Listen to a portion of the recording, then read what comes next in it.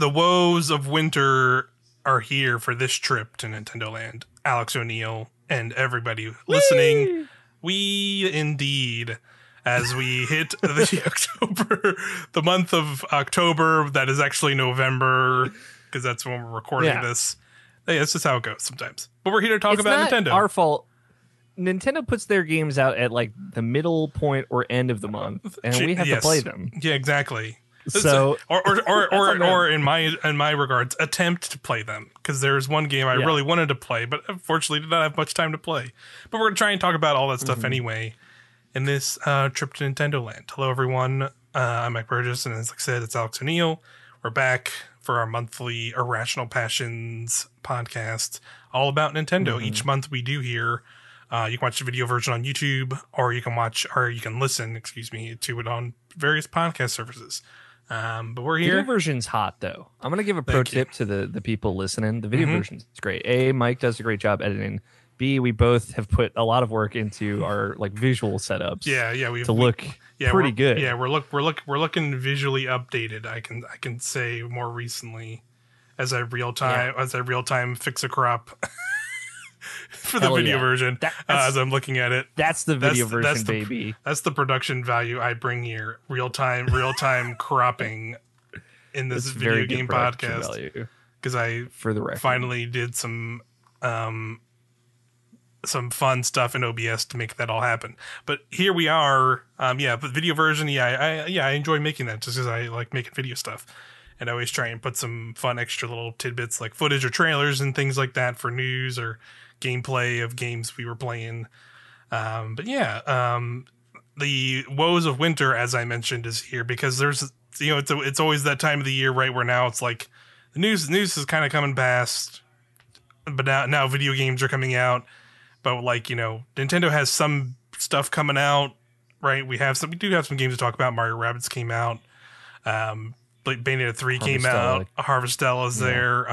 But I don't think either of us played Bayonetta 3. But there was definitely a lot of interesting discussion about Bayonetta 3 through the month of October that we'll get to in the news, unfortunately. But something else, not specifically video game related, did happen in the month of October, Alex O'Neill. And even though it was a very big talking point throughout our Nintendo Land podcasts, I immediately forgot it happened, and then was looking back through like stuff we could talk about for news, and I was like, oh right, a trailer for the Mario movie dropped at the start of October. We got our first look at the Super Mario Brothers movie, the Illumination one. They did like a direct that gave us a trailer and kind of just had Miyamoto being like, hey, we're doing a movie, here it is finally. And we got like I think broad scope first, like if I'll let you get into specifics well, but like I kind of was pleased by that trailer. Like it was not like mind blowing by any means, but it was like okay, maybe they do know what they're doing when they're making this movie. But what did you think about it? I really liked it too. It's gorgeous. Objectively, looks awesome, and I saw a lot of people sharing the sentiment of like, we've never seen the Mushroom Kingdom look this good. yeah, it's a fair Certainly point. not in a video game. Yeah. Just like in the detail, it looks like a PS5 video game style. Like it's like super detailed, animated. Like, but yeah, I liked the vibe. I liked the characterization. Obviously, Jack Black as Bowser was like the thing I was the least worried about. That's the thing they started with. That's great. Yep. Seems like channeling maybe like some classic Bowser, but I'm hoping, and because it's Jack Black, I feel pretty confident saying like that they get into like the Paper Mario and the Mario RPG kind of characterizations of Bowser as like kind of a goober, just because that's like the most fun. But yeah, we got 3 seconds of a voice and it's all anyone wanted to talk about, but I honestly am not worried about it type deal. Yeah, for sure. It's I think it's because it was like that whole deal of there was so much build up before this, and everyone gets in their heads about it. I definitely will say I definitely did, because you hear him say things, Yeah. Chris Pratt say things like, "You've never heard anything like this before." Yeah. and then you hear it, and it's like Chris Pratt's normal voice with like a slight New York accent tinge, or a slight New York tinge to it. And I was just like, as soon as I heard it, okay, fine, sure, whatever. Like, so like, I'm sure it'll be fine.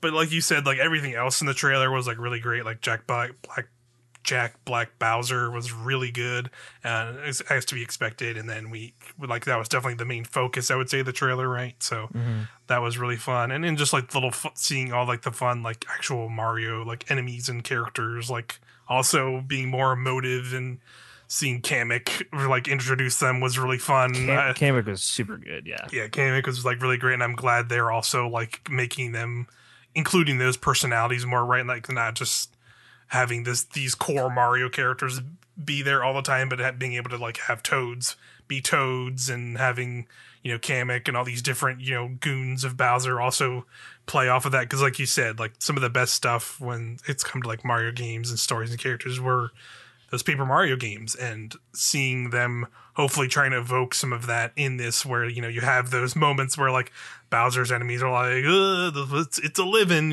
like yes. having those dumb moments where they're just kind of like, they're kind of over it, and Bowser's just being Bowser and being a goofball, but like this weird goofball that's their ruler at the same time, that they don't really take seriously at all.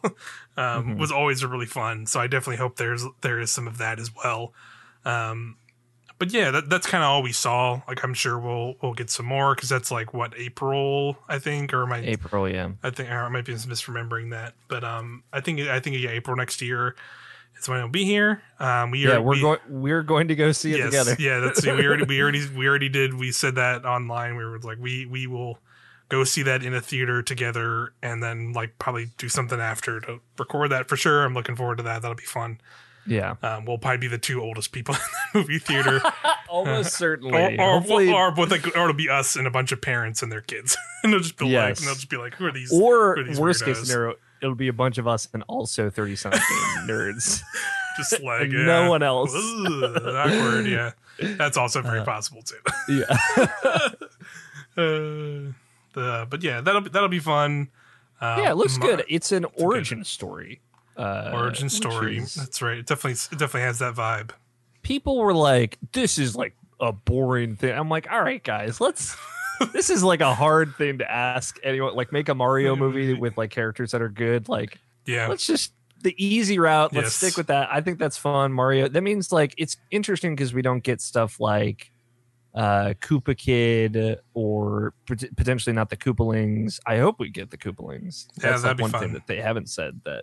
Or like Bowser Jr., like a lot of those things I imagine wouldn't be here, but we do get Cranky Kong and Donkey Kong, and I'm really interested to see if and how they show up. There's like some acknowledgement of like a history there, maybe, because in theory, Cranky Kong is the original Donkey Kong. So yeah, I don't know. I'm really interested by that. Yeah, me too. That's a good call out for sure. Like, how are these other characters going to be involved at the end of the day? Like, we don't know. Like, we saw like a little bit of a tease of Luigi in some kind of spooky place being chased by dry bones. So I'm hoping there's kind of like a whole thing where he like gets like a vacuum or something, or like some nod, like new Luigi Mansion nods would be really fun too. So I'm very curious how they're going to do that. Like, we didn't see Princess Peach at all, so we really don't know like what they're going to do with her. I feel like I hope she's not just like a damsel the whole time, distressed kind of thing. Like, it's possible, but like, who knows? Like, maybe they'll pull maybe they'll pull like once again, from pulling from Paper Mario. Like, there was a whole lot of arcs with her in those games that were very fun. Or even if she was kidnapped, she was like capable, and kind of you had these own moments where you played as the Princess Peach, and like they were very fun and good. Yeah, that's what I'm hoping. Like, good. A lot of presumably Mario shows up, meets Peach, makes a bunch of friends, great time. Then Bowser shows up and kidnaps Princess Peach, as you would think. Yeah. And after that point, I'm hoping there's like a lot of great Bowser Peach scenes with the two of them, like interacting, her trying to escape multiple times, stuff like that. Like, I think that would be really fun. Yeah. It could be fun for sure. But yeah, I'm definitely curious how else what else they're gonna put in there. For sure, like there was tons of cool imagery in that trailer, and like a poster they put out as well, where you could see like a bunch of like buildings and signs, and they were using stuff from like the actual games, like pulled straight out in the world and stuff, which looked really cool. And yeah, I'm pleasantly surprised at how above and beyond it looks. Mm-hmm. But we'll have to wait and see once that movie's out. But also like, to your point where you said like, people were like, it's an origin story. Like, come on, man. Like, this is gonna be a movie for children. Like, it's like, Yeah. it's not gonna be. We're not gonna see this huge character arc from Mario that's gonna change the face of the world. So Yeah. that's totally so. That's kind of my expectations, obviously. So Yeah. Exactly. it'll just be a fun time, and I'm totally okay with that. In less fun news, the two stories we have here mainly Mm. are not the most fun. One is a follow up to kind of the labor disputes and things that were going on. We can just kind of actually we'll just kind of go over that real quick because Sure. it did happen a little while ago, and some of these news stories have been ongoing, and they happened kind of earlier in the month, and now we're definitely coming a little late, but they've been gone over, so we won't try and belabor the points too much here, but starting off here, like we said, only a couple previous episodes we talked about, there were labor disputes with a contracting company that worked with Nintendo, mainly their like QA department. For basically with this dispute, it was basically Nintendo settled their dispute, so to speak, and paid. It was former Nintendo game tester Mackenzie Clifton will receive $26,000 in back pay and damages as part of a settlement with the game maker, according to the file with the Nintendo our National Labor Relations Board. So that happened. I'm reading here from Stephen Totillo Axios. I think you originally broke this. Mm-hmm. Basically, yes, Nintendo's going to be paying that. Here's more specific details. The settlement signed by Clifton and lawyers from Nintendo of America, and contracting firm Ashton Carter calls for $25,000 in pay and interest and $1,000 in damages. And they will have to be also for Nintendo and Aston Carter will be required to post a notice about workers' federally protected rights at the entrance to its product testing department for 60 days. It will also email it to all members of the team. Mm. So that's also here as well. But yeah, this was like we said was kind of something we talked about last couple episodes where there was a lot of talk of this, and Mackenzie kind of broke it all of like, hey, Ashton Carter, working there was tough, and they did not. And she brought up, apparently labor was brought up to Doug Bowser, or she was one that brought up to Doug Bowser about, talking about unions at Nintendo and their QA and stuff. And apparently it was not really like in the meeting itself, it was kind of not brought up a big deal. But then apparently afterwards, the contractors for Nintendo came after her, and eventually it led to her being removed. They used other reasonings for that removal, like they were saying, like they were tweeting about things that maybe revealed like games they were testing or working on that broke NDA. So they fired her, but it was really not that at all, because you can go find those tweets. Like I think they're even linked in the article we have here, and that they like do not reference anything at all that would put her in those claims. Mm-hmm.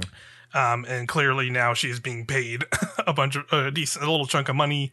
So clearly the companies were at wrong.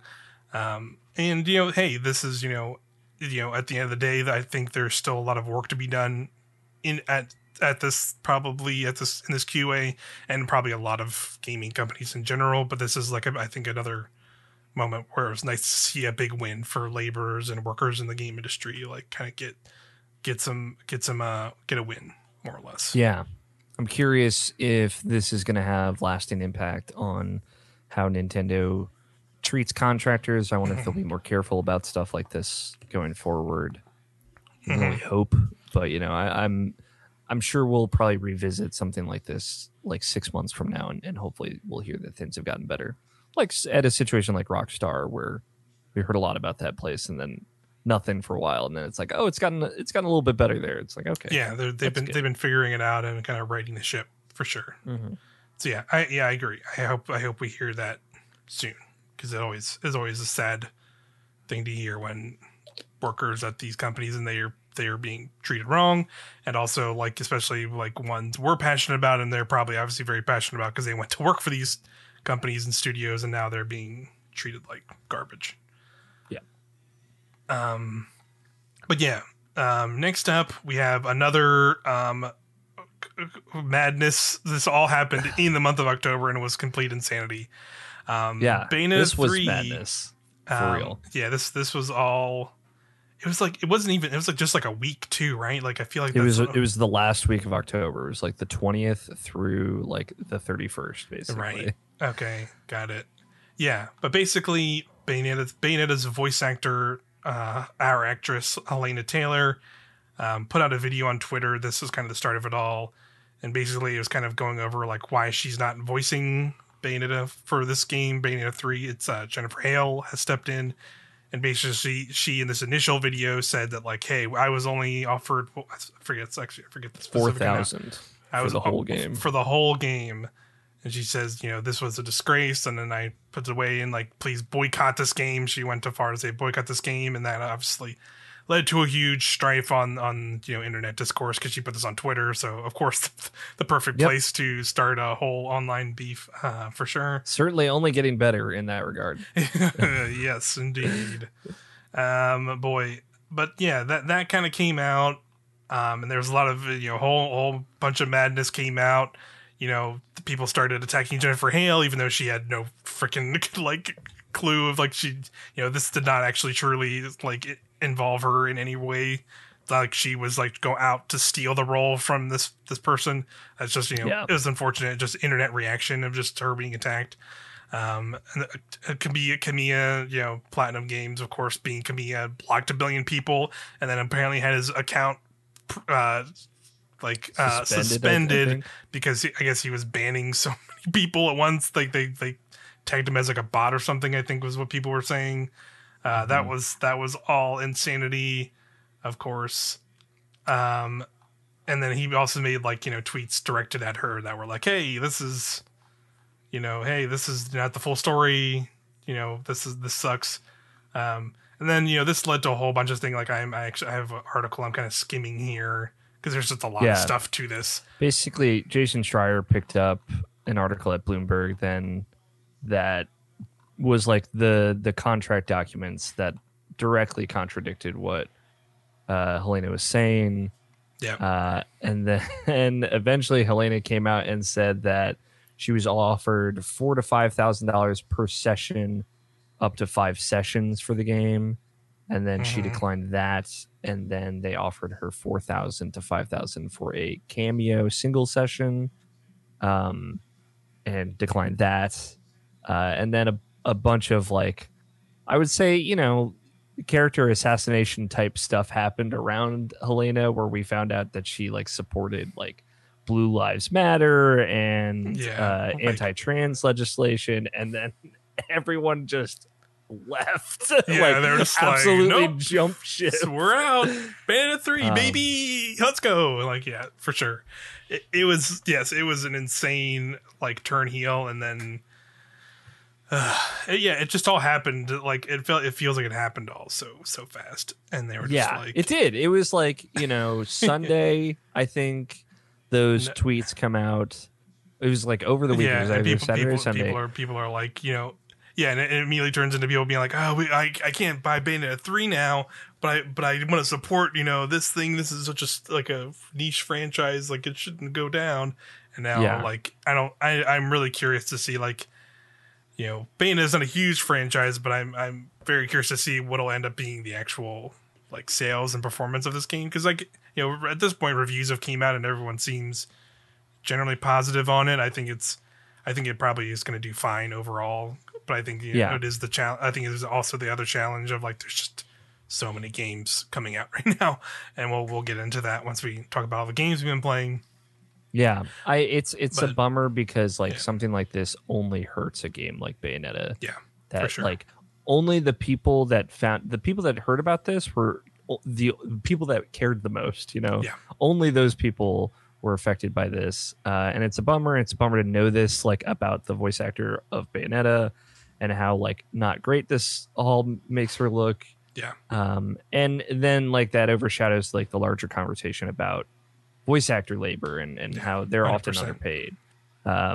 And it kind of like uh, monetizes itself on that like controversy in a Yeah. very manipulative way, and it's a big Yeah. bummer. Yeah. It definitely, I was going to say that was kind of a big point for me of like it more than anything, like just like, I think sucks more for voice actors in gaming now, right? More than like if this video game sells super well, because I think Platinum will be fine regardless of how well or good Bayonetta does, but this will only affect voice actors trying to leverage, trying to make money, and like I think there was a good thing of like people like having their kind of eyes open to like, oh yeah, like here are these iconic voice actors like coming out and who've been all these cool characters throughout video games and cartoons and anime, just being like, that's not a lot of money. Here's how much money I made for this, and then just seeing like, oh geez, that's kind of rough in some ways, but also I've seen some that are like, you know what, that's actually not too bad. But Sure. maybe that's just hey, who's everyone's making different wages and different things in their lives, so it's I think it's just I think it's unfortunate that that had to be the actual kind of downfall from all this. I think it just is going to hurt those people trying to voice act in games and get the right pay, and also like I know there's some unionization in there that is tough, and I think there was also an aspect of that to it as well, where I think she's in a union, or but I can't remember. There's a lot of stuff going on in that exactly, but yeah, I think it was just a tough situation. Yeah.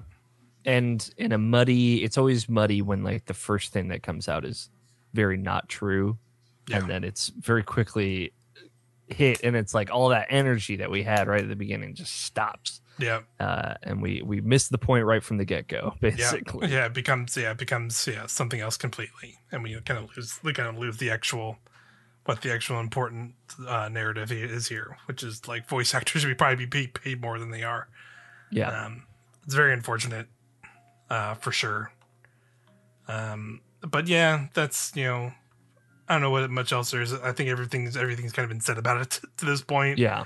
So like, if I'm just frankly honest, I don't feel like talking about it too deeply. Yeah. But It's a bummer. yeah, for sure. Some minor things. The little quick news hits here. Mario Party 1 and 2 came to Nintendo Switch Online very recently. So both games, the game at the same time, which was a nice surprise, I thought, just because they said all three of them are coming. So I was kind of fearing, like I think a lot of people were fearing that like, oh, we're to get one in November and then two in December and then three in maybe like January, February. So we'd had like 3 or 4 months of just Mario Welcome to Party Mario Party. games and no other Nintendo Switch or N64 games. So I think this Yeah. was a good move to just have both of these. Maybe December they'll do a different game, and then maybe like January they'll do Mario Party 3 or something.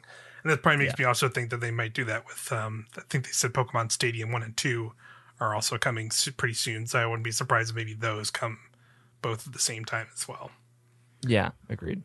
So that's pretty cool. The Pokemon hype cycle is definitely I think we're in the midst of it for sure, I'd say. And I actually really like what they've been doing so far. Like if I don't know if you've been following it too much, but a lot of the things they've been doing is like putting out these little teasers for specific Pokemon and introducing them like by like showing the parts of the world of Hmm. like Scarlet and Violet. Like the first one they did with was Bellabolt, which is like the weird little frog electric Pokemon that looks like a weird Grimace from like the McDonald's That's Grimace right. character, but he's like a Yeah. weird little green blob. The whole introduction to him was alongside one of the gym leaders you're gonna face in the game, and she's like a streamer, like J-pop kind of star, and she like streams, and like it's like the whole intro to this thing was like this little video where she's like pretending to be like some you have like the little 3D model of her like pretending to be streaming to this crowd, and she's like introducing herself and like talking about all this Pokemon stuff and electric Pokemon. Like she has like big like magnemite buns in her hair that look pretty cool. She's a cool looking like character design. But it wrapped with them introducing this Pokemon through that, which was fun. And then they did it again, like I think it was right around Halloween time. They've introduced like a little ghost dog Pokemon called Graveyard. I think it's just like Graveyard or something. It looks like he's like a very like one of those dogs that have like a bunch of hair covering their face. And he has like a little candle on his head. But they kind of did this cool little like sneak peek of like, it's almost kind of creepy because they like, it's like this perspective of this kid going through this like, nighttime kind of like, sort of woodsy kind of plains area. And they're like talking to themselves just like, oh, what is around here? And it's like dark and spooky, and you see like ghost Pokemon jumping around, and you see a Gengar like running around, and it's all like this like I did see this video. Yeah, and then at a certain point you just see like a little candle, and the dog jumps out. And they're like, oh, it's a dog, and they start playing like the first person start playing with the dog, and then the whole thing with the Pokemon, I guess, is like when it's playing with you as a dog, it's draining your life. As a dog, so like the whole scene is just the kid being like, all right, I'm helping you out, let's play fetch. And it's just like the kids are getting tired, and then you just see them collapse first person, and the dog just like looks over them and licks their face, and then it just like goes to Pokemon gameplay. You're just like, Jesus Christ, that kid just got murdered. What the fuck? Like, it was kind of dark, but like it was fun and like weird and different, like in a fun way to like introduce this own separate Pokemon and like a bit of this world to us. And now there's one going on actually right now. While we're recording this, they just the Pokemon Twitter tweeted a link to a website, and it's just, if you go to the website, there's just like it's like a chest with like a little like gold coin symbol on it. And like apparently it's been like, it's one of those things where like I guess at some point it'll open, because if you go to the website and just watch it, every so often it'll like move and kind of bounce around and do things. And so I'm assuming some Pokemon will pop out of that chest at some point. Or it's a chest Pokemon. Whoa, it could be mimic. Yeah, the eyes, in the eyes, Pokemon and the form. It just grows eyes. Yeah, it could be something like that for sure. So yeah, I've been enjoying that kind of stuff because they've not really done that before. Where like a lot of it is very typical gameplay trailers and like overview trailers, which they actually have been doing that too. But actually, I've also appreciated them just like trying this different approach and giving all the like, the stars of the games are obviously the Pokemon. So like giving a little spotlight to more of these Pokemon and revealing them this way, I thought that has been very fun. Yeah. It seems like they're really starting to figure it out too. Mm-hmm. I watched a preview of Pokemon because people got to play. Yeah, that did happen. I watched some of those too. I watched the GameSpot preview. Yeah, I like this. They have this auto battle thing where you can just like release your Pokemon and they'll just fight. Yes, and get experience. They'll get less experience, but they'll just like take a little damage and auto battle. Because that was definitely a big question I had, and it took them to finally see these previews because people went and actually played it to finally see someone the answer be answered of like, can you just throw a Pokeball at a Pokemon and start a fight and catch them like in Arceus? And it was answered that like you can throw a Pokeball at them and start and initiate a like the battle stuff works like Arceus does when you want to start a battle, where like you can throw your Pokeball at it or your Pokemon at it. It'll start the battle, or you can even throw it from behind them, like catch them off guard and you'll get like an extra attack or something. So you can do that stuff, but the catching without battling seems to not be there. No stealth catching. No stealth catching and other catching mechanics that were in Arceus are there. Now it's just you have to start a battle and then weaken them and do that. And that's fine because like you said, the other part of that is the auto battling stuff. If you like kind of just want to battle and kind of get through it quickly. Nice. It seems pretty nice, and it also seems like there will be like specific moments where you have to do that to like do the thing, because that was like a part of the preview is like one of the main quest lines is like what seems like like they haven't fully, I don't know if they fully said it, but like it seems like there's like the star team, and that's like your kind of quote unquote villain team that like those teams become less and less like villain like over the franchise, which is fine. But like it seems like those auto battling things will be a big core of that, because they have these zones that you go into that are like their controlled areas, And when you go into them, you will have to like, there'll just be a bunch of trainers and Pokemon everywhere, and you have to like run around and like auto battle like all these Pokemon in an area at a certain time to like initiate like a bigger battle or something like that. So that sounds interesting. That sounds really cool. And yeah, Yeah. I'm very excited for this game now. Like, because now we're hitting that. Like, it's November 5th. We're recording this, and we're less than a week away probably by the time this comes out, or pretty close to it. And it just is always, it's looked better and better every time you've seen it. There will be obviously, things I'm already kind of expecting, like, the Switch limitation on the limitation of the hardware. It's probably gonna be present, and that game's probably gonna be run not great in some spots, but I'll suffer through it. I'm still very curious and how co-op will be, and just playing the game with other people and just being able to explore a world and just everybody be running around in it and see how that is. I definitely think that's still one big question I have, how that'll all work exactly. Yeah, I'm just like, this feels like they're taking a lot of steps to make the world more immersive, and those are the things that I like in Pokemon the most. Yeah, 100%. And so I'm stoked to just like have the squad. You can have the one Pokemon just walk around with you too, which you weren't able to do in a lot of like the other more recent 3D games. Yeah, and it like didn't really matter as much. Where I feel like now, at least with like this idea of auto battling, like it could matter which Pokemon you have running around with you. Because you can be like, go fight, go fight, homie, go fight. Yeah, please go fight, homie. That seems great. The co-op, drop in, drop out co-op seems fun. If like you can do the things that you should be able to do in co-op, which I'm expecting that you'll be able to do half or less of them. Right. But that baby steps here. But yeah, just like the third person perspective for the whole game and all that, I'm stoked for. Yeah, for sure. I am very excited to just have that game and like be able to explore a open world Pokemon game finally. I'm just it's here, and it'll be very fun. And say what you will about these bicycle Pokemon. Hey, we're getting around, baby. We're getting around one, but like I like that they are something that you just interact with right away and traverse with, because that means like whatever the real legendary Pokemon of the game and the story around them, they're a total mystery. For sure. It seems like there will be some kind of. I think clearly one of those 3 story arcs they've been teasing is clearly more around like some other kind of legendary Pokemon we may have not seen yet, maybe multiple legendary Pokemon we just haven't seen yet, and like this mystery. And I think that's a cool way to do it. Like you said, I'm stoked to see, because like I said, they have been doing a lot of fun marketing stuff, but they've also kept a lot more under wraps than they have before with previous Pokemon games. Because I feel like even by this point, I don't actually, for Sword and Shield, they didn't reveal the starter evolutions too much before the game came out. But a lot of the previous ones, they have like definitely revealed a lot more Pokemon that were like new Pokemon that are going to be in this game already. And they have revealed some for Scarlet and Violet, but I feel like there's just a lot we have not seen yet of this game. And that's exciting to just have this kind of bigger game, clearly bigger Pokemon adventure that we've not had before, still be completely fresh and we've not seen a lot of yet. Yeah, really stoked as well.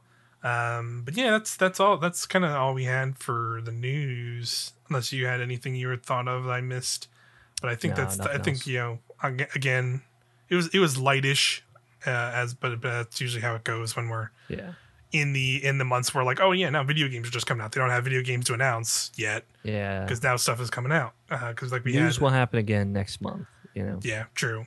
And that's that's because a bunch of games came out for Nintendo Switch.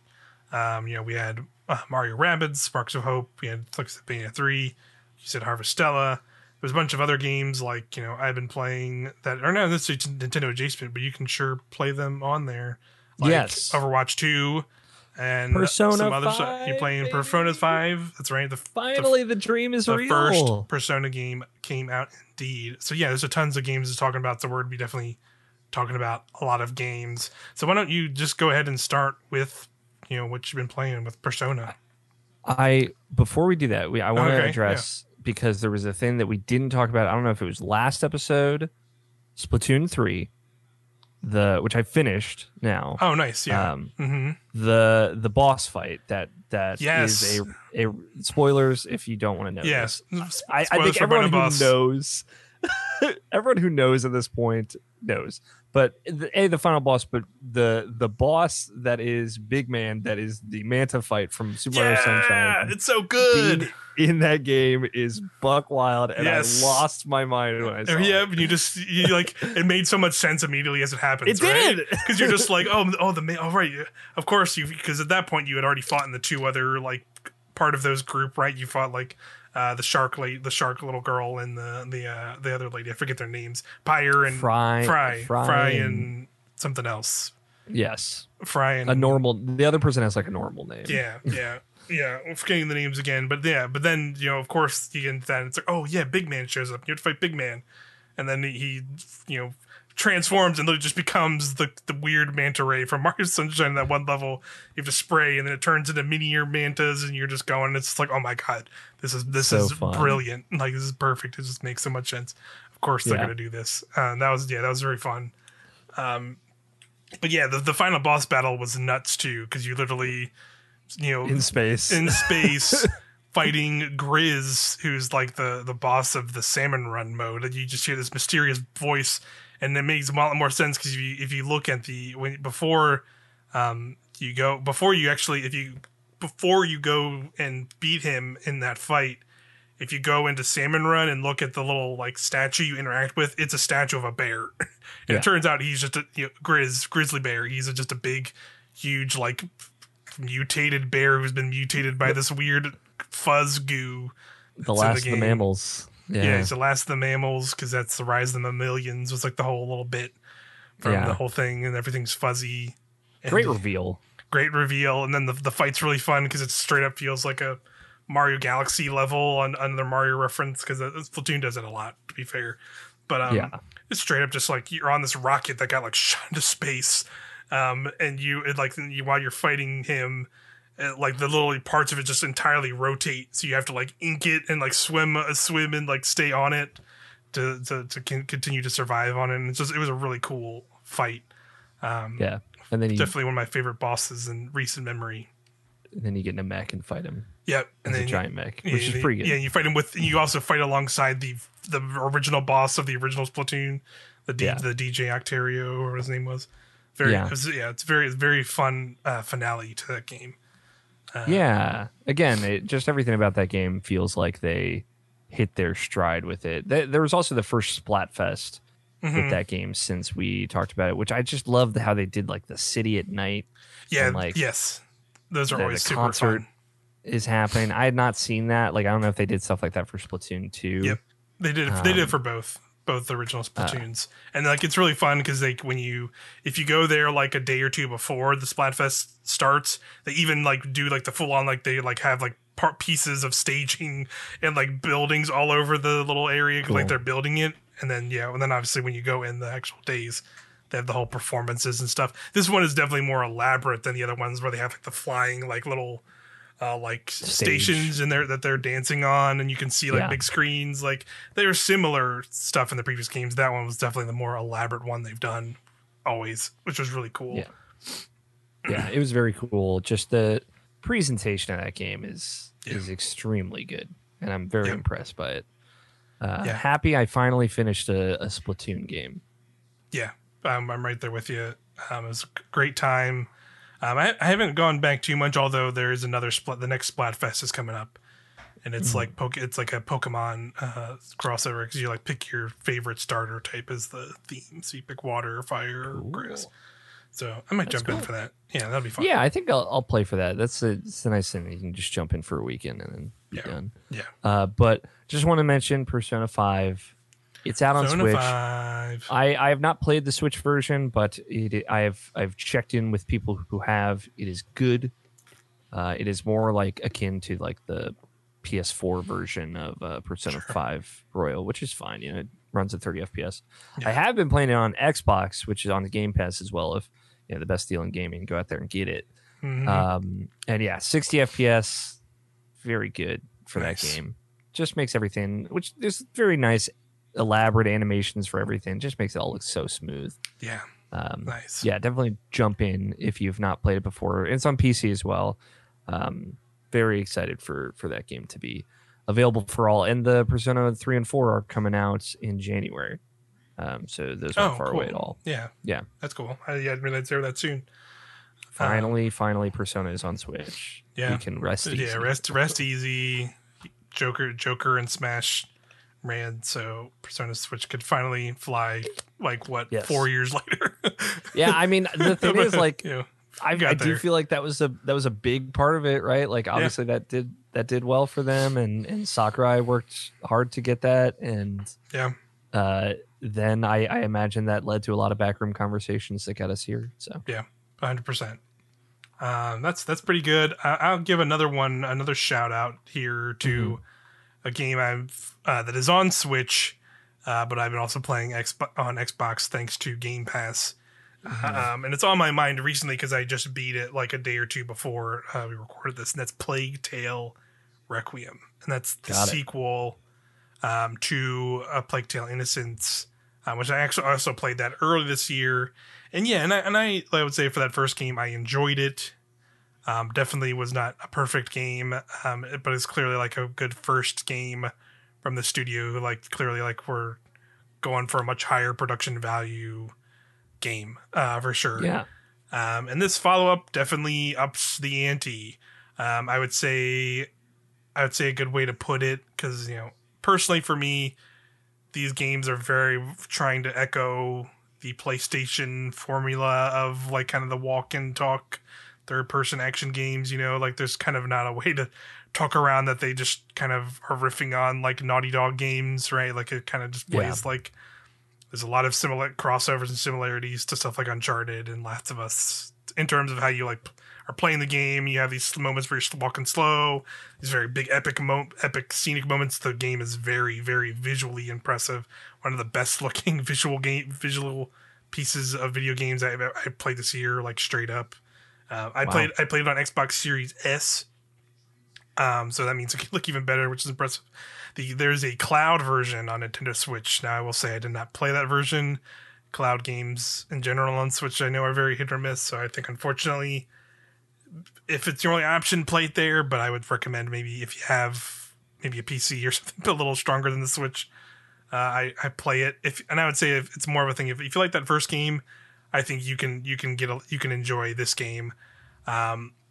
Enjoy this game and be frustrated in the same ways, let's say, because there's a lot of similar moments. I feel like I remember this from the first game where like there's a lot of really good moments and insane weird moments, but also there's a lot of moments where you're playing the game and just like this puzzle just like does not feel fully thought out, or I think they were maybe thinking you were going to have more things in these moments that I clearly do not have, and maybe I missed a lot of things because they were maybe not portrayed to me as well.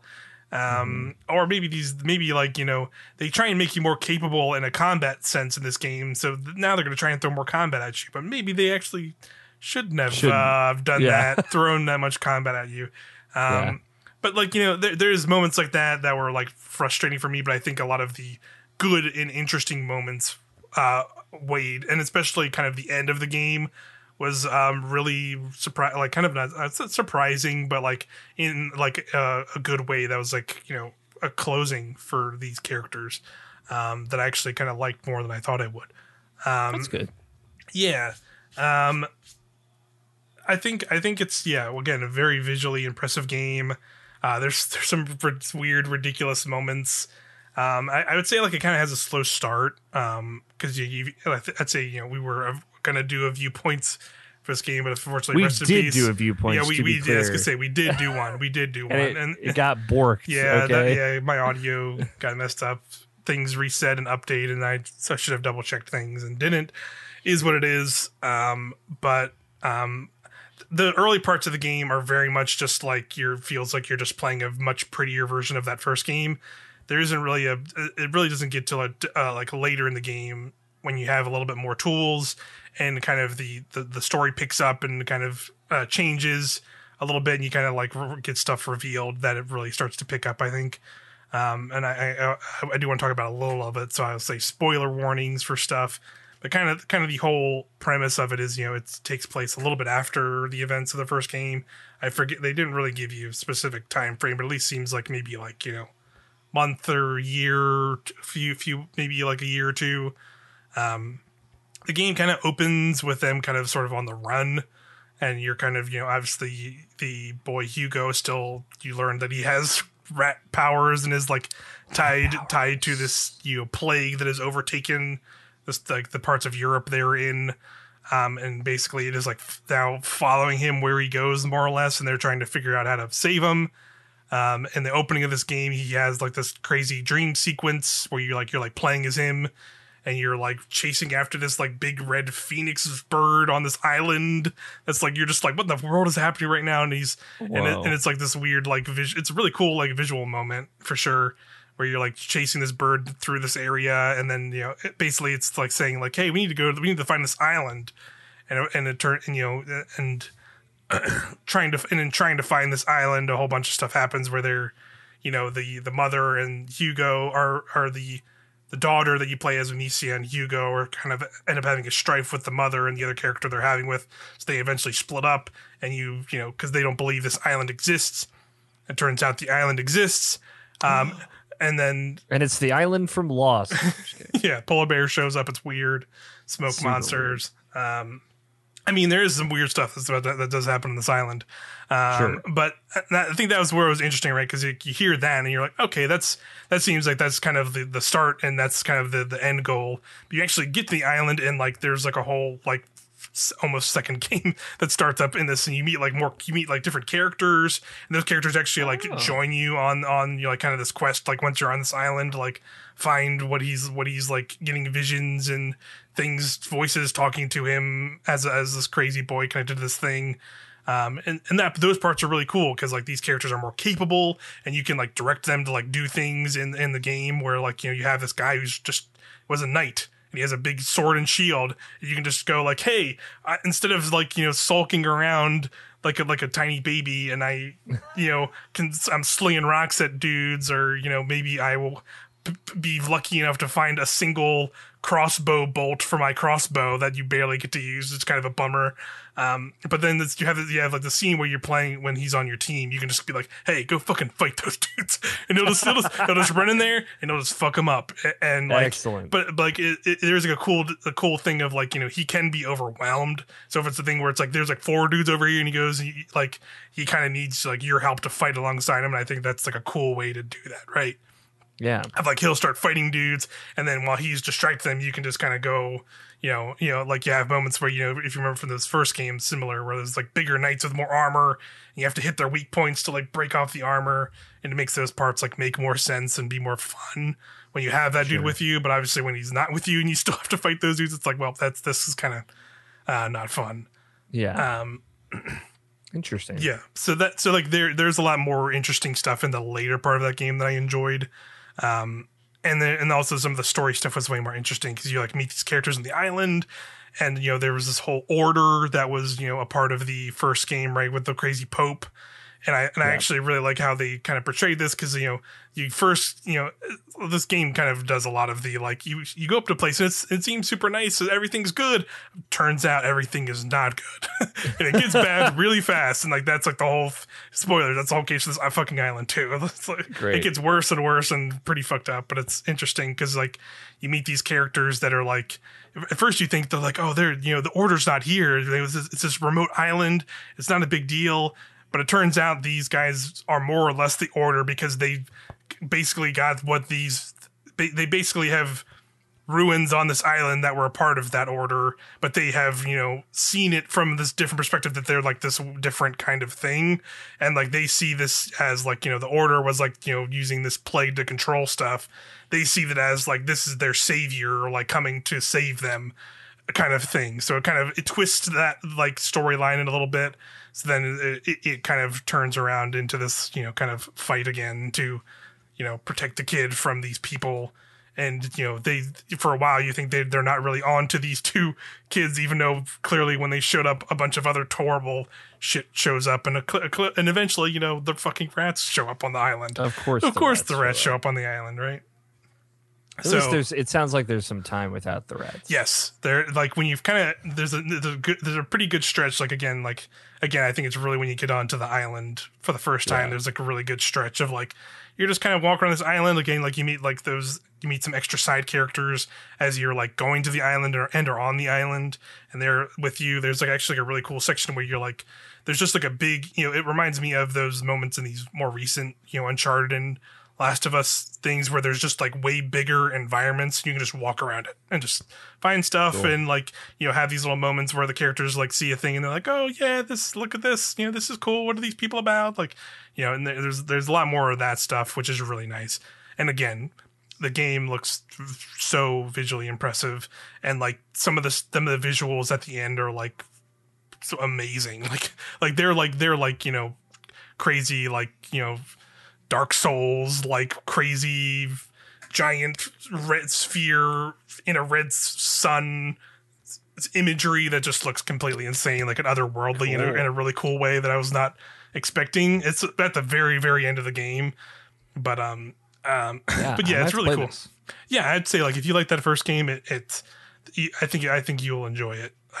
That's my ultimate thing is like if you like that first game okay enough, I think this game like improves enough over that and has some cool moments that I think are good. And I think the ending is interesting, but I will say again, spoilers, because it's not fully clear, but I think they kind of teased another game, but okay. I think the game is could be a trilogy.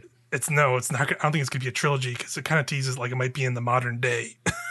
Oh wow! Okay. So maybe that it's hard to really tell from that thing because like literally all it is like it's like a 5-second clip of like you see like a blue cloak and like it looks like it's like somebody maybe on like a doctor like you hear like one of those like beep beep like kind of like in a doctor's room sort of like things. I'm forgetting the name or whatever it is, but then like it's like heart monitor. Yeah, heart monitor, right. You basically see like this like slow pan of an arm like in this blue robe, and then when it gets closer up the arm, you just see like the black veins of like the macula or the stuff, and then that just cuts. You're just like, okay, I guess it's maybe the modern day because like there is like a whole storyline of like there was a protector and a person with this thing before the people you were like before Amicia and Hugo, and they are kind of also like a little bit on that island or like following their footsteps in a way. And you kind of learn some of that as you like adventure on the island. So yeah, they build out the world a little bit more in an interesting way. So yeah, I enjoyed it at the end of the day, but I definitely, again, if you like that first game and like tolerated it or just tolerated it, I think you could enjoy this one a little bit more, but also know like there's still going to be there's a lot of rats. There's a lot of rats running from rats. A lot of combat. There's a lot of weird stealth moments that can be a little awkward sometimes, like that first game still. Yeah, sure. But yeah, that was what I played. What else have you been playing, Alex O'Neill? I mentioned I did play some Overwatch 2 on Switch. Let's hear it. Even. But just a little bit of Overwatch 2 in general. They just announced the new next character. It's coming the next season. Yes. It starts in December. New tank. Tank. I forget their name. Martella or something? Yeah, it started with an R. I think it was like Renata. Ramatra. I think that is correct. Yeah. He's a cool robot JoJo character. No, not anything else. Another Omnic character. Apparently it was teased in the very end. I had to go. I had 2019 thing. Yeah, I had to go look that up because I saw people posting that, and apparently, like one of those like Overwatch like archive events that they used to do in the first one, where it was like a little like story mission. There was like a story mission where you beat it, and it literally has like a post-credit scene, and it's like Doomfist talking to this robot about like him wanting to save his people and joining the bad side, basically. And he like does like the bad guy cloak reveal, and you just see him with his crazy robot dreads, and it's like, oh, okay, sure. So seems that's cool. happened. Yeah. He has a really cool look, cool design. He has like a staff of some kind. And they said he has sounds like he has a shield. Yeah. Yeah, it sounds like he has he's like a dual mode. Like he like switches modes where he has like a sort of like protector mode where he, like you said, he has shields, but then he has like a battle mode or whatever, and then he's in the battle mode. He can like he has like he's way more mobile. And he has like punches and stuff. So I'm Yeah, curious how that'll look. They didn't really, we've we didn't, not gotten a gameplay reveal yet, but yeah, but it'll be out in December. but yeah, I was gonna say we had a viewpoints where we talked a decent amount of Overwatch, but we also had like some more stuff about Overwatch come out. Like we had the Halloween event. So I'm curious, like where you're still at with Overwatch. Like now it's been like about a month since it's come out. Like how you feeling?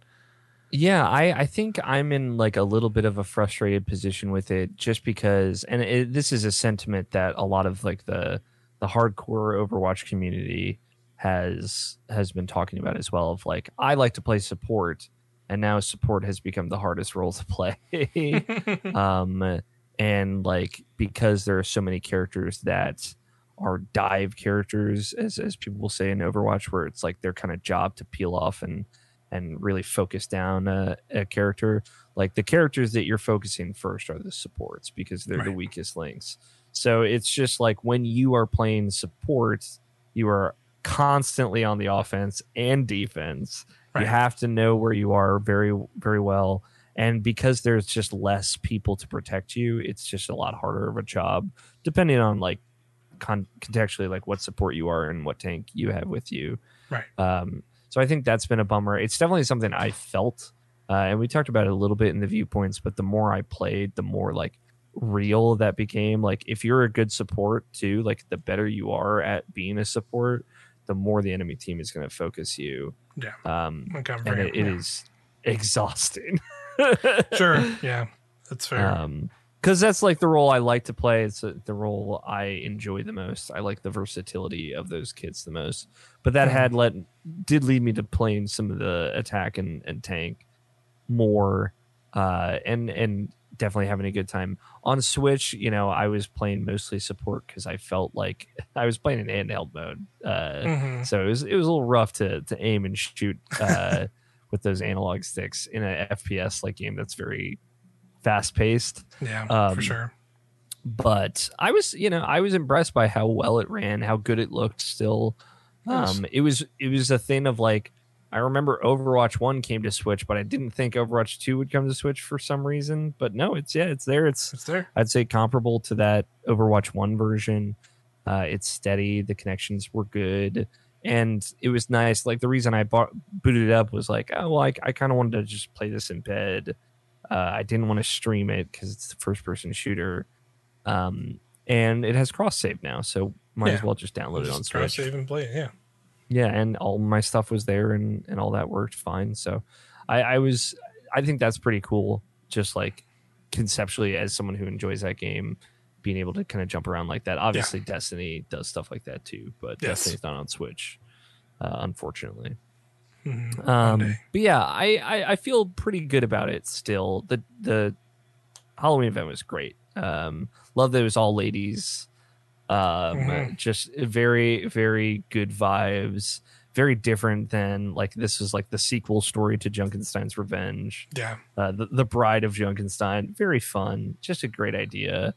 And yeah, the Halloween events are always like very silly. This one I really like going through like Eichenwald as like a medieval style village in the spooky era, and then like Moira jump scares you. It's and I appreciate. Thank you for giving me the jump scare warning.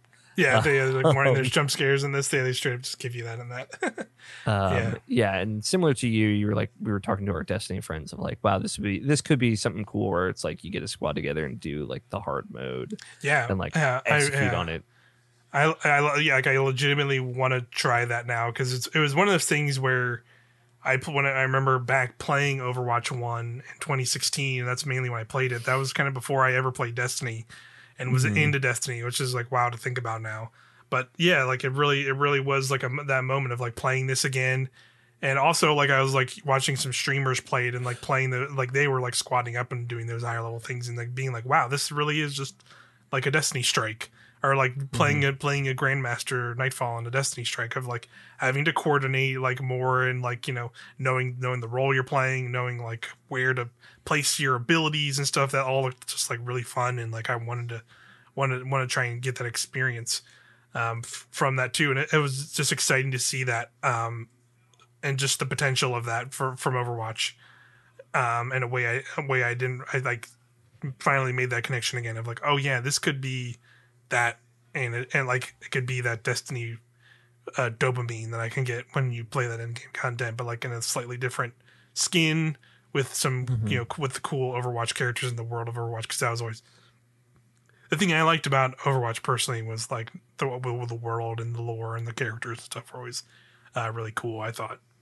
Yeah, very cool. And I'm excited where like that story seems to be going too. Yeah. It is just one of those things of like, boy, I would really love that single player. That would make Overwatch 2 feel like Overwatch 2. Yeah, for real. Yeah, for sure. That is definitely the thing with it. Yeah, I would say like I'm in similar vibes with you with Overwatch in terms of like I do like the game a whole lot, Overwatch 2 specifically. But I think it really just comes down to being frustrated as somebody who like does not have a lot of people to play with, and just jumping in solo and having to rely on a completely random matchmaking system to like join you. Because I don't really do go into the competitive playlists. I mainly just stay in quick play, and that can be like such a crapshoot of people to play with, where it'll either be, you can immediately tell when there's a much more coordinated team you're playing against, because you're just immediately gonna get steamrolled and or make no progress in a thing, and it can just kind of be no fun. Or you can just kind of tell when you're kind of playing and your teammates are either newer players or players who are not familiar with like playing roles in a team game in an FPS, and are just kind of trying to play this as an FPS, or playing a tank role and not actually playing a tank role, and just trying to the classic Overwatch joke of seeing a Reinhardt rush ahead across from his entire team and run away from his entire team, or watching characters try and solo an entire team, a DPS character trying to solo an entire team and spam need healing while they're just getting instant murdered and stuff. Like, yep, there's all that stuff is still totally here, and it's like it's always that wild thing, right? It's like Overwatch has been going for 6-7 years or longer now, and people like still don't get that. It's kind of wild to see sometimes. But yeah, I'm still having fun with it. I am pretty much just kind of sticking with it, I think, now at this point, because there is that hope and anticipation for what the PvE really ends up shaking out to be for this game. And I really hope it's, I think I'm just at that point where it's like, I just hope it's not like a thing where, we're like, fast forward to a year from now and we're like, Overwatch 2's 1-year anniversary has happened and we're finally getting PvE. I'm hoping it's maybe like, maybe season 3 in the spring. Maybe that's when we'll start seeing some PvE stuff hit the game. Like I don't think they've really given a time frame as far as I'm aware, but who knows? I feel like if it happens, it'll be after Diablo 4. Okay. Which is early or first half of next year, I believe. Okay. That's possible. I'm definitely looking forward to that. And and I'll be curious, that the new hero looks really cool. I like his design.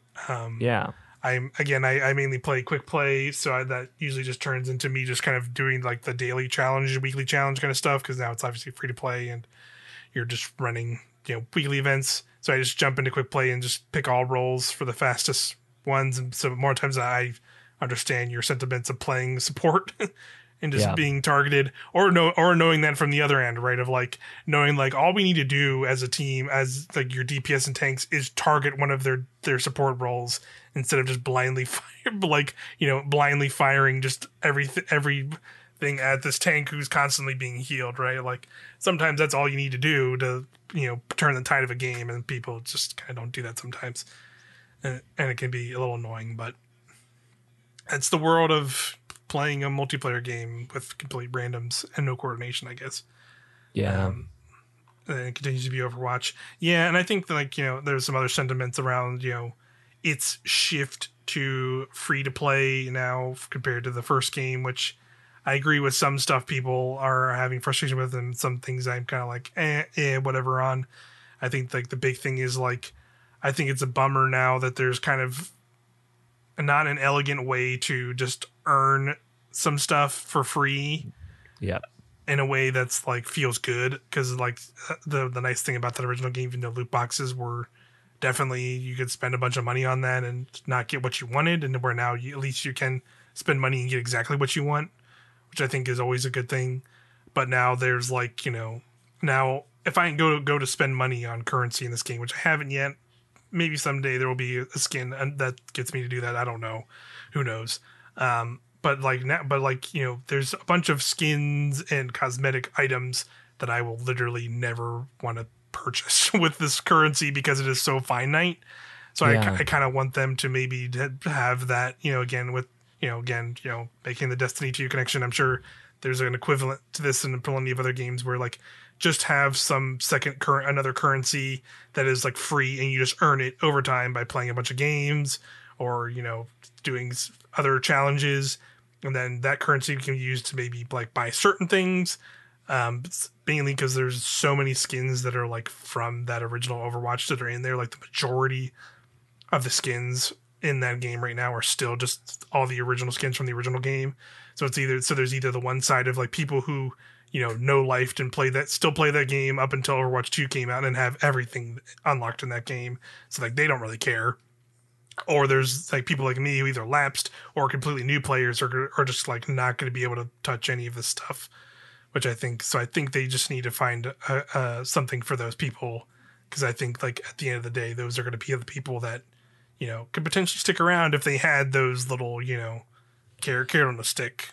Yeah, I think they should just do like a bright engram style system that Destiny does, like just have a loot box that Right. you can't buy them, you just earn them every Right. time you level up. You get one, you just get some stuff, potentially some currency. Like Yeah. it Agreed. just it just doesn't make sense the way they have it set up. It's like so expensive for some of these skins. And Yep. like even compared to something like League of Legends, which when I heard that there are like $17 skins in League of Legends, I was like, that's egregious. Yeah. Which has been the case for years. Yeah. I will say that like the thing these skin prices are comparable to is another, and why it's probably is those prices is something like Valorant, where Valorant, like the skins in Valorant are about that price. But I want to say they are also very different too, and they are also not skins that have been in Overwatch 1 for like 4 years plus. Yeah. Where there's a lot of those skins that are that like expensive as the new skins that you can now get in Overwatch 2, but people had those for years and now they're just they're why not just at least like they should have discounted them a little bit, because they are older skins, especially ones that are like there's like the purple and blue tier skins. Like Yeah. I can't imagine there are people that are going to be like spending a bunch of money to buy those, right? So like why not just give an option to like at least like unlock some of that stuff? Like come on. Yeah, it's totally right. And yeah, it's definitely weird. Just like that, you go into the shop and it's like $26 for a like skin bundle that gets you like one legendary skin and then like two cosmetic things that you'll never, like a spray and a keychain or whatever. Yes, and it's like, all right, because exactly, because they have to make those bundles. Like those bundles were clearly made already as the game is out, because they know people are not just going to go directly buy that stuff. So I think they just have to kind of give up and give some way to at least earn that kind of basic stuff. Yeah, totally, for sure. But is what it is. It is. That's kind of the tides of a free to play game, and now it's a live service game. And I will say, like, at least it's just kind of nice seeing Overwatch back, even though like there's also the obvious tumultuous Blizzard stuff that's still going on, and that's such a bizarre company. Yes. But at the end of the day, like Overwatch was something that got me into like Blizzard stuff. Like I never played any other Blizzard stuff prior, and Overwatch was kind of my first real introduction to them. And I've always liked that game, and I like the universe of it. And I'm happy they are continuing it, and it seems like it's doing fairly well. Like they, I think there was definitely a lot of worry of that, but then because we have that inner circle of internet discourse of like, what is Overwatch? Does it even matter? Does it's the same exact game. Do people even want this? And then you see that one side, but then you see the other side of like, we had 25 million players already. It's like, well, there you go. It's like, they're good. Oh yeah. Yeah, okay. They're fine. They're fine. I will say it does not feel like the same game. Everyone that keeps saying that, I agree. is being silly. Yeah. And I understand. They played like 4 matches when it came out and went like, okay, yeah, and then like never played again because like it is definitely. I will agree. I agree with you. Like it feels like a different just doesn't game. feel the same. The pace of things is different. very different. It's much faster. There are it's much more aggressive. There's a lot. There's a lot of the characters that were in that original game have changed a decent amount. There's characters. There are some new characters, and like those characters change up stuff because that's like the whole conceit of it. So like I agree, it is not the same game. Yeah, and it does feel like they put some thought into those changes, like especially in the tanks, like and a lot of people. It's been fun just like watching a lot of Overwatch videos again, and like what people who play a lot think of it. Yeah, similar to like a lot of the Destiny videos that I watch. Mm-hmm. And reading Overwatch patch notes again, which has been fun. Still not nerfing Sojourn yet. Don't know when that's going to happen. But hurried up, or not hurried up because I like her Sojourn. She's fun. Yeah, Sojourn's very good. But like how like people point out things about Kiriko, who's like the newest support, how she was designed for 5v5 in a way of like she has this kind of safety net of this teleport that is like very much fits the style of the aggressive thing. And when you start like actually listening to people talk about those types of details, I think you will gain an appreciation for how different a game this is. Yeah, agreed. Definitely agreed. It's a different game, and I'm still enjoying that game, but it can still ultimately have some of the problems that first game did, for better or worse. Needs work. It's evolving, ever evolving, but yeah, I still think it's all right. Yeah, it's an all right place. It is indeed. But I'm definitely gonna keep playing it. We'll probably talk about it. We'll probably maybe next we'll have some time to play that new hero. We'll definitely talk about it for sure. Yeah. But yeah, another thing I've been doing recently. I just want to give a bunch of shout out because like a bunch of games have come out, but obviously there's a lot of the big games like again like Overwatch we just talked about, Splatoon, Bayonetta. All these bigger games, but there's a lot of smaller games I've been playing too, mainly for the viewpoints. Just go to youtube.com/irrationalpassions. You can see a lot of those that I've done. Some of them are Switch games, some of them are not, but there's definitely a bunch on there that I played. But I also recently started reviewing video games for another video game website, Gasp, and that is Nintendo World Report. It's another Nintendo-focused website where they review.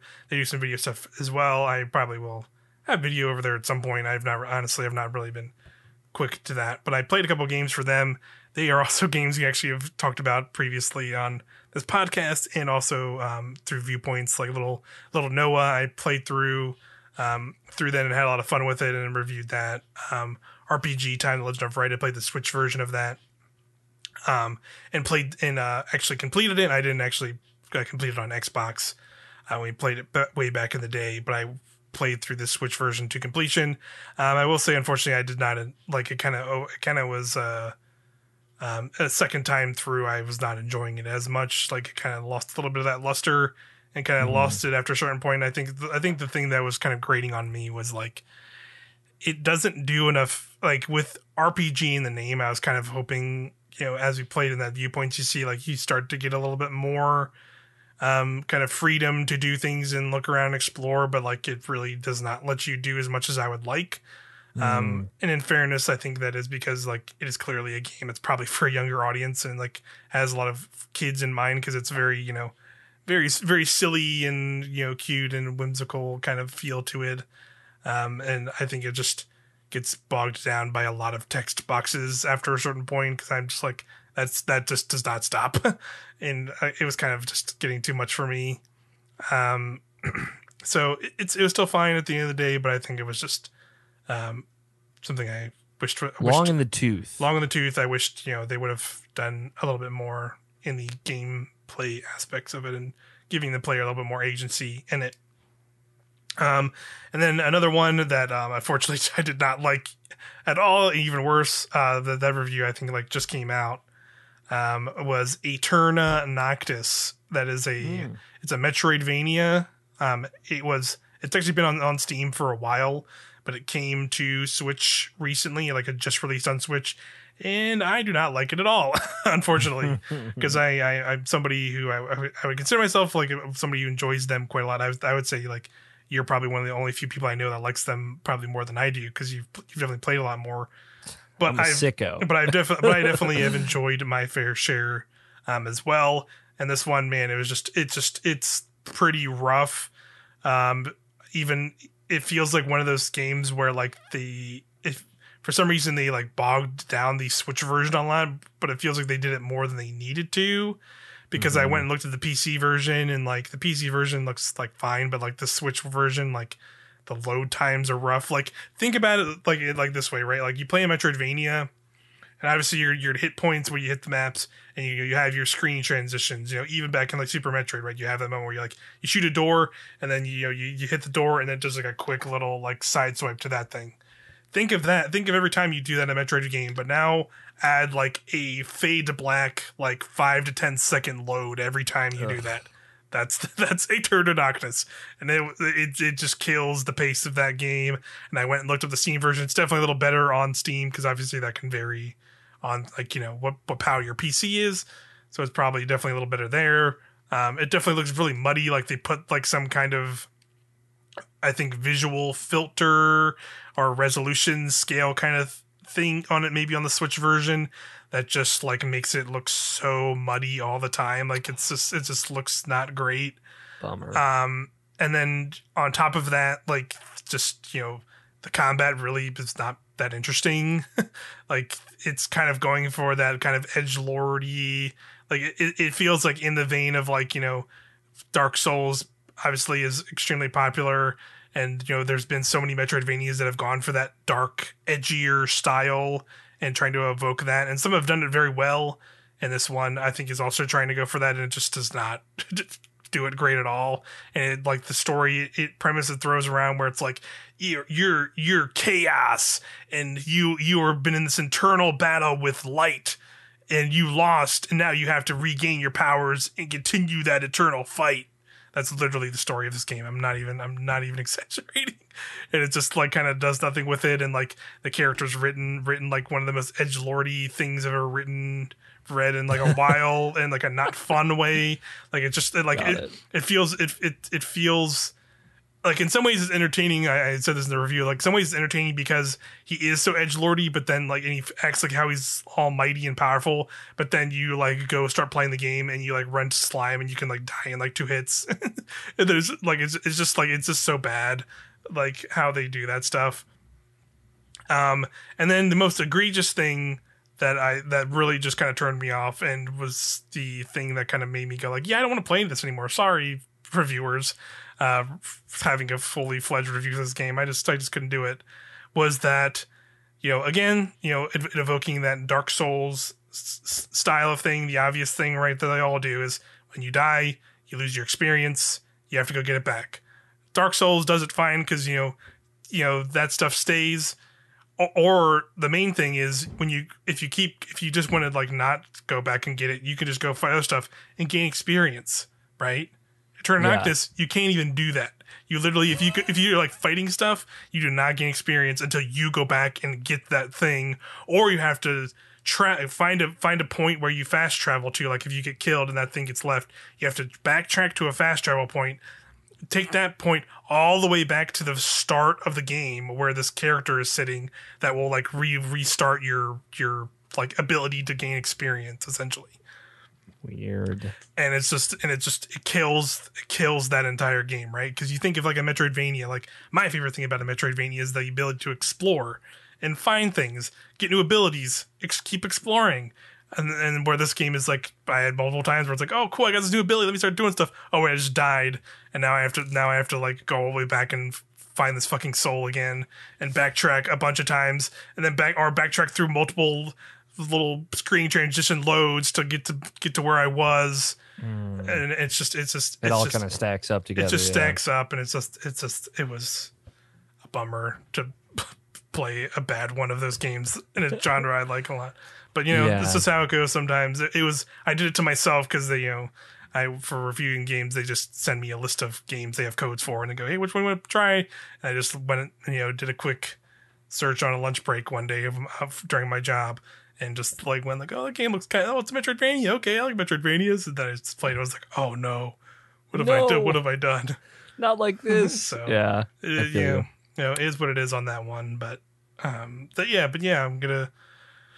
But Nintendo report. That's been fun writing stuff again. Yeah, check them out. Check those out. Read those reviews. I'll probably have some more stuff there Get soon. Mike those clicks. Nothing. I'm not working on something immediately, but I did get another list of codes, so I might pick something. We'll see.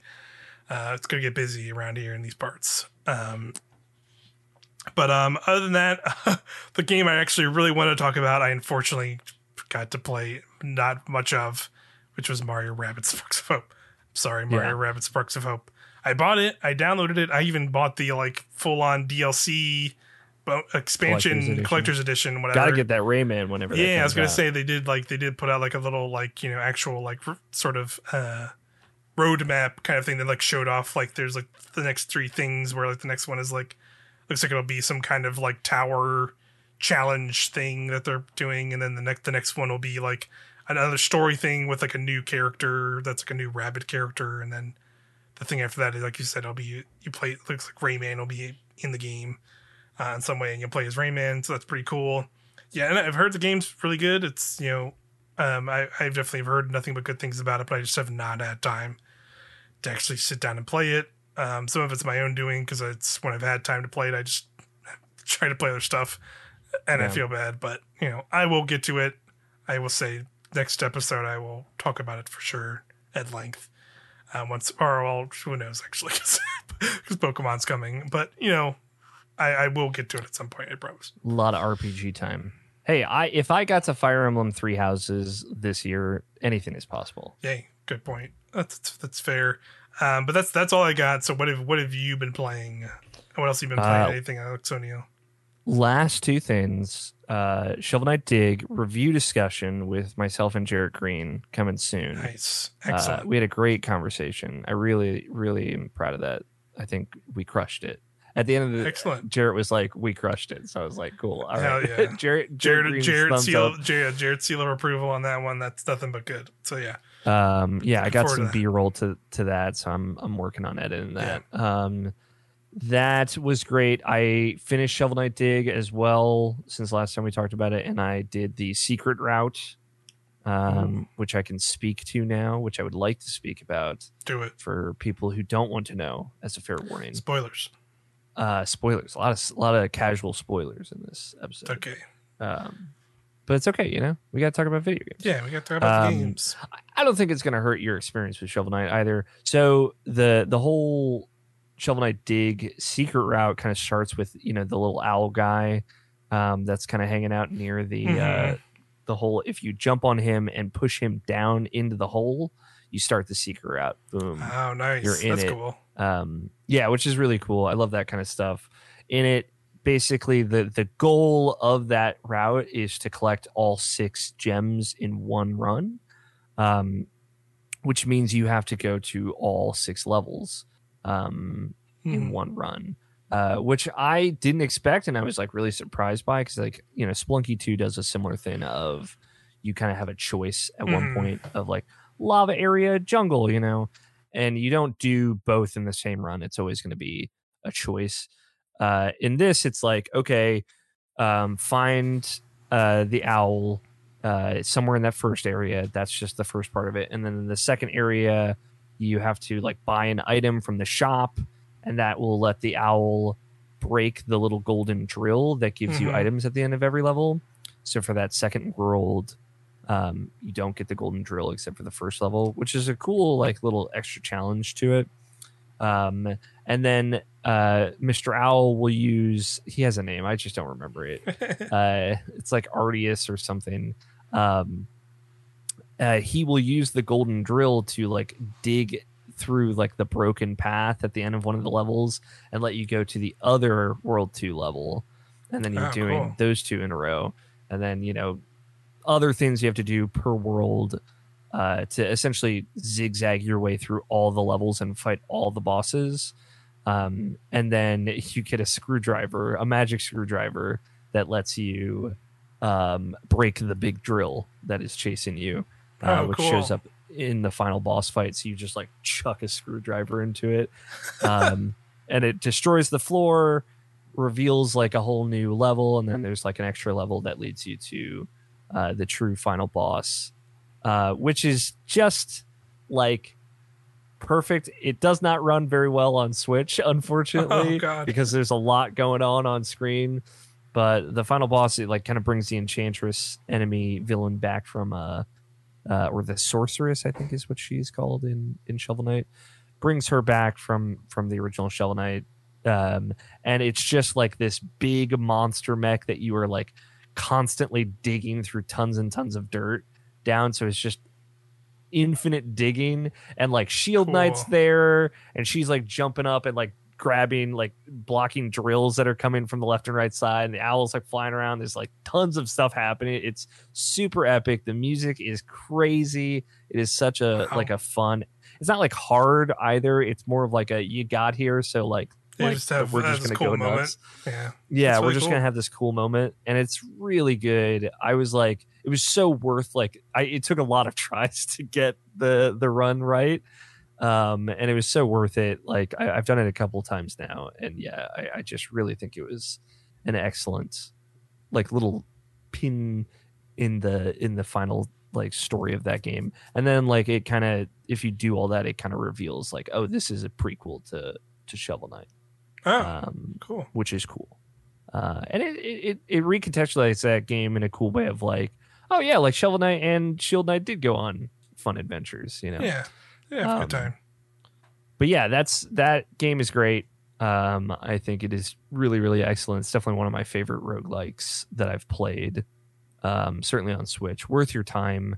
I'm sure it will come to other platforms eventually, and I will probably buy it there again just so I can do the final boss at maybe a better frame rate. But yeah, and then there's like extra challenges that will unlock after you do the ending. Either I think the true ending or like the regular ending, that are like pretty interesting. Of like go through a whole level without jumping. Dig through 100 pieces of dirt in a row, which was a fun one to figure out how to do. You can do that in that like final boss fight pretty easily. Right. But I did it like outside because there's some things in the fourth world that you can kind of do that with. And those will unlock additional alternate versions of like Shovel Knight's shovel upgrades. So like that'll get you a different drop attack, that'll get you a different aerial attack, that'll get you a different like standing attack, and all of them are Cool. actually pretty cool. And definitely like open up some different gameplay styles toward the end of the, like, you know, when you're just kind of collecting things. Right. But yeah, I really, really love my time with it. I think Jarrett was like, yeah, I'd give it in the 7 to 8 range. And I was like, yeah, I'd give it in the 8 to 9 range. So just about normal for where we're at. Yeah. But yeah, really, really impressed by Shovel Knight Dig. Just the music, the presentation alone, so good. Yeah, that's cool. That's cool to hear. That's like honestly a lot more than I expected out of that game, and that's cool. Because I played a little bit of it on Steam Deck and have fun, but I've not gotten that deep into it. But I definitely want to. After hearing all this stuff, I may go get more into it. I definitely want to just kind of like binge a bunch of roguelites on that thing because I've been downloading a bunch. One I would really like to talk about that I think you would really like too is Dome Keeper, but it's not on Switch, and I've been having so much fun with that one because it's basically like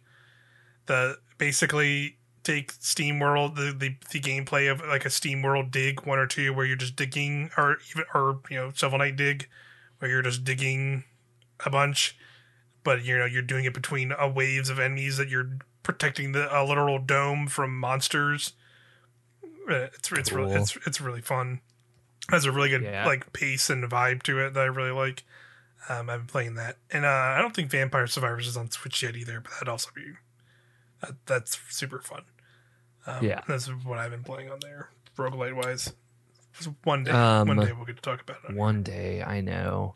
I've had multiple conversations about the Steam Deck with other people as well. Of like, obviously, I would love to play a lot of these kind of PC only, pixely, smaller games. Yeah, and that could just be my vehicle for doing it because I'm probably not building the PC anytime soon. Yeah, that's fair. I'd like to, but it's just like not a thing that I'm passionate about in the same way. Yeah, no, I totally get it. I would have not have a built PC that I'm recording this on now if it were not for like wanting to do video production stuff. Really, Yeah. I'd be in a similar boat. The Steam Deck's been really nice because I've become less and less interested in sitting here at a desktop to play games on, but I still want to check out those games that are mainly on PC, and it's been nice having the Steam Deck to just be like, I'm going to delete all these roguelites that I've really wanted to play for a while and just download on my Steam Deck and just lay on the couch or lay in bed and just play these a little bit. It's been really cool. Yeah. The only other thing I've been playing is Harvestella, which came out yesterday. Harvestella. I know. So I saw. I've not played a lot. Yeah. I'm curious to hear. What the madness of this weird time traveling anime lady. If anything more as crazy happened. I also find it really entertaining that like people were just like I saw, honestly, like this game just kind of dropped. I feel like people didn't realize it. Like there's a lot of people on Twitter just like, wait, that's out, and there was like no real.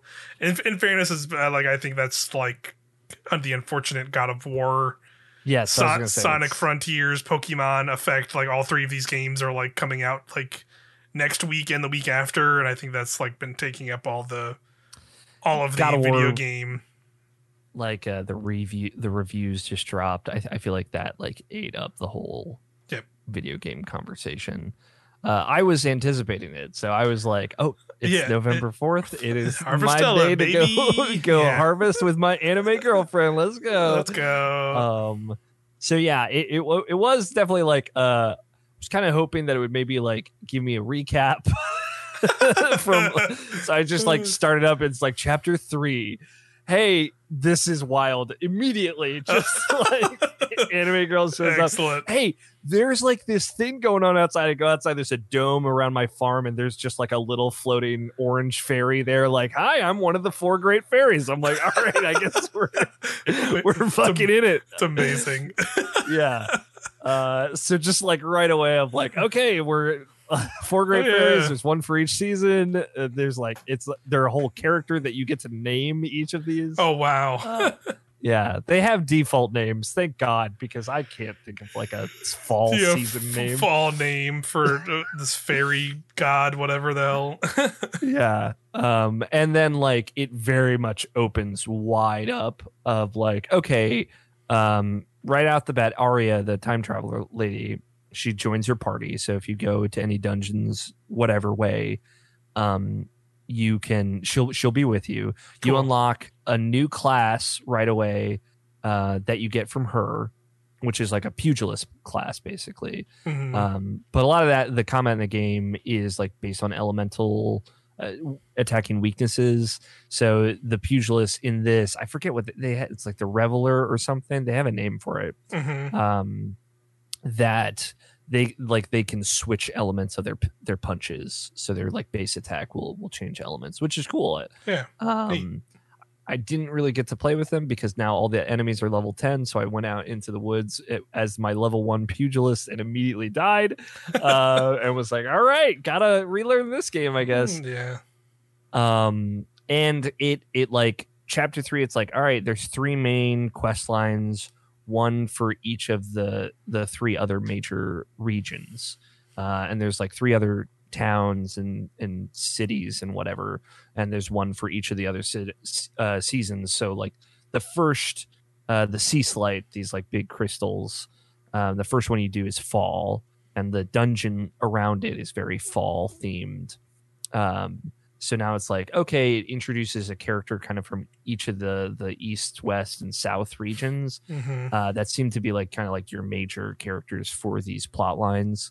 And it's like you can kind of go do whichever one you want first, which I think is pretty cool. I imagine you're going to be hitting a level battle in some of those like harder ones. So I just, I went to the easiest one and I died in a few seconds. So, but again, I was using my not leveled up class.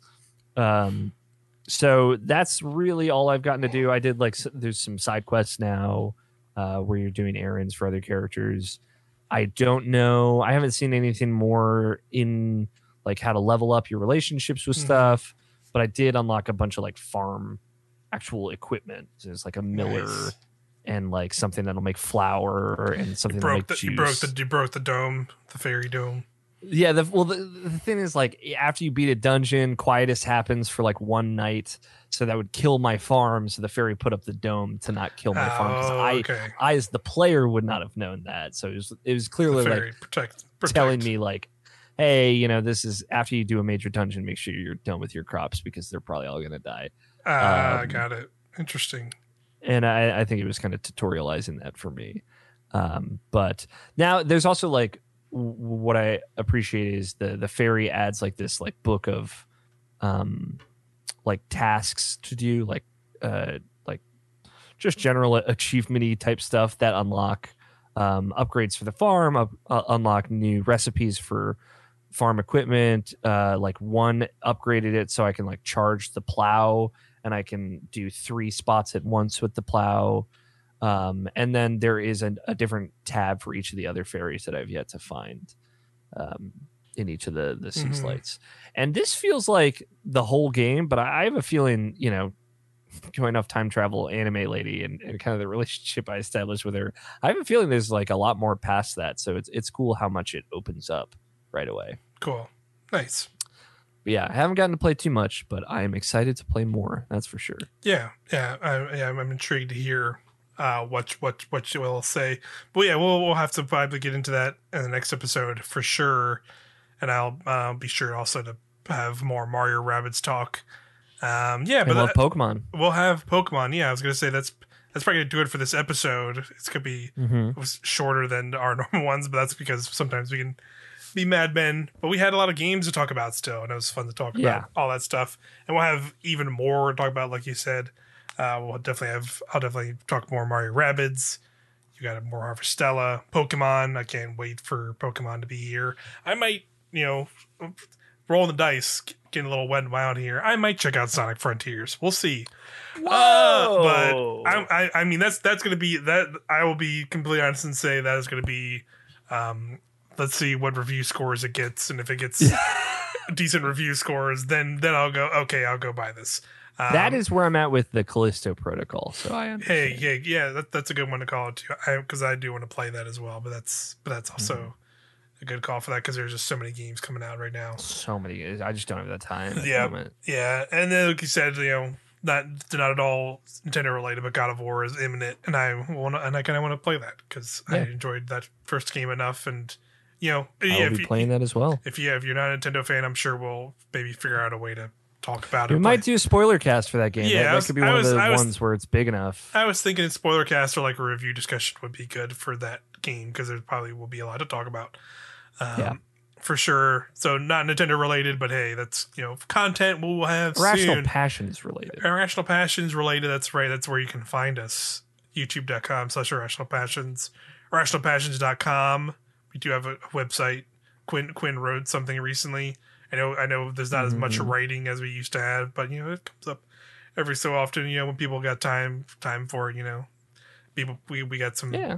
Everyone's busy with stuff going on, but yeah, thanks everybody as always for hanging out with us, listening, watching, wherever you're doing that. We really appreciate it.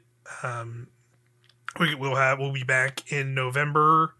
Even though this is in November, we'll be back later in November to talk again, like I said, Pokemon, Mario Rabbids, Harvestella, any potential Nintendo news. Probably not much. That'll probably, like you said, that'll probably be December with maybe any potential announcements at the Game Awards. We also know like Mario Kart DLC. Next week DLC is probably pretty soon here, so we'll probably talk about that as well, and probably stream or play that. That'll be fun. That's probably December. Yeah, it's definitely pretty soon here for sure. But yeah, that's gonna do it for now.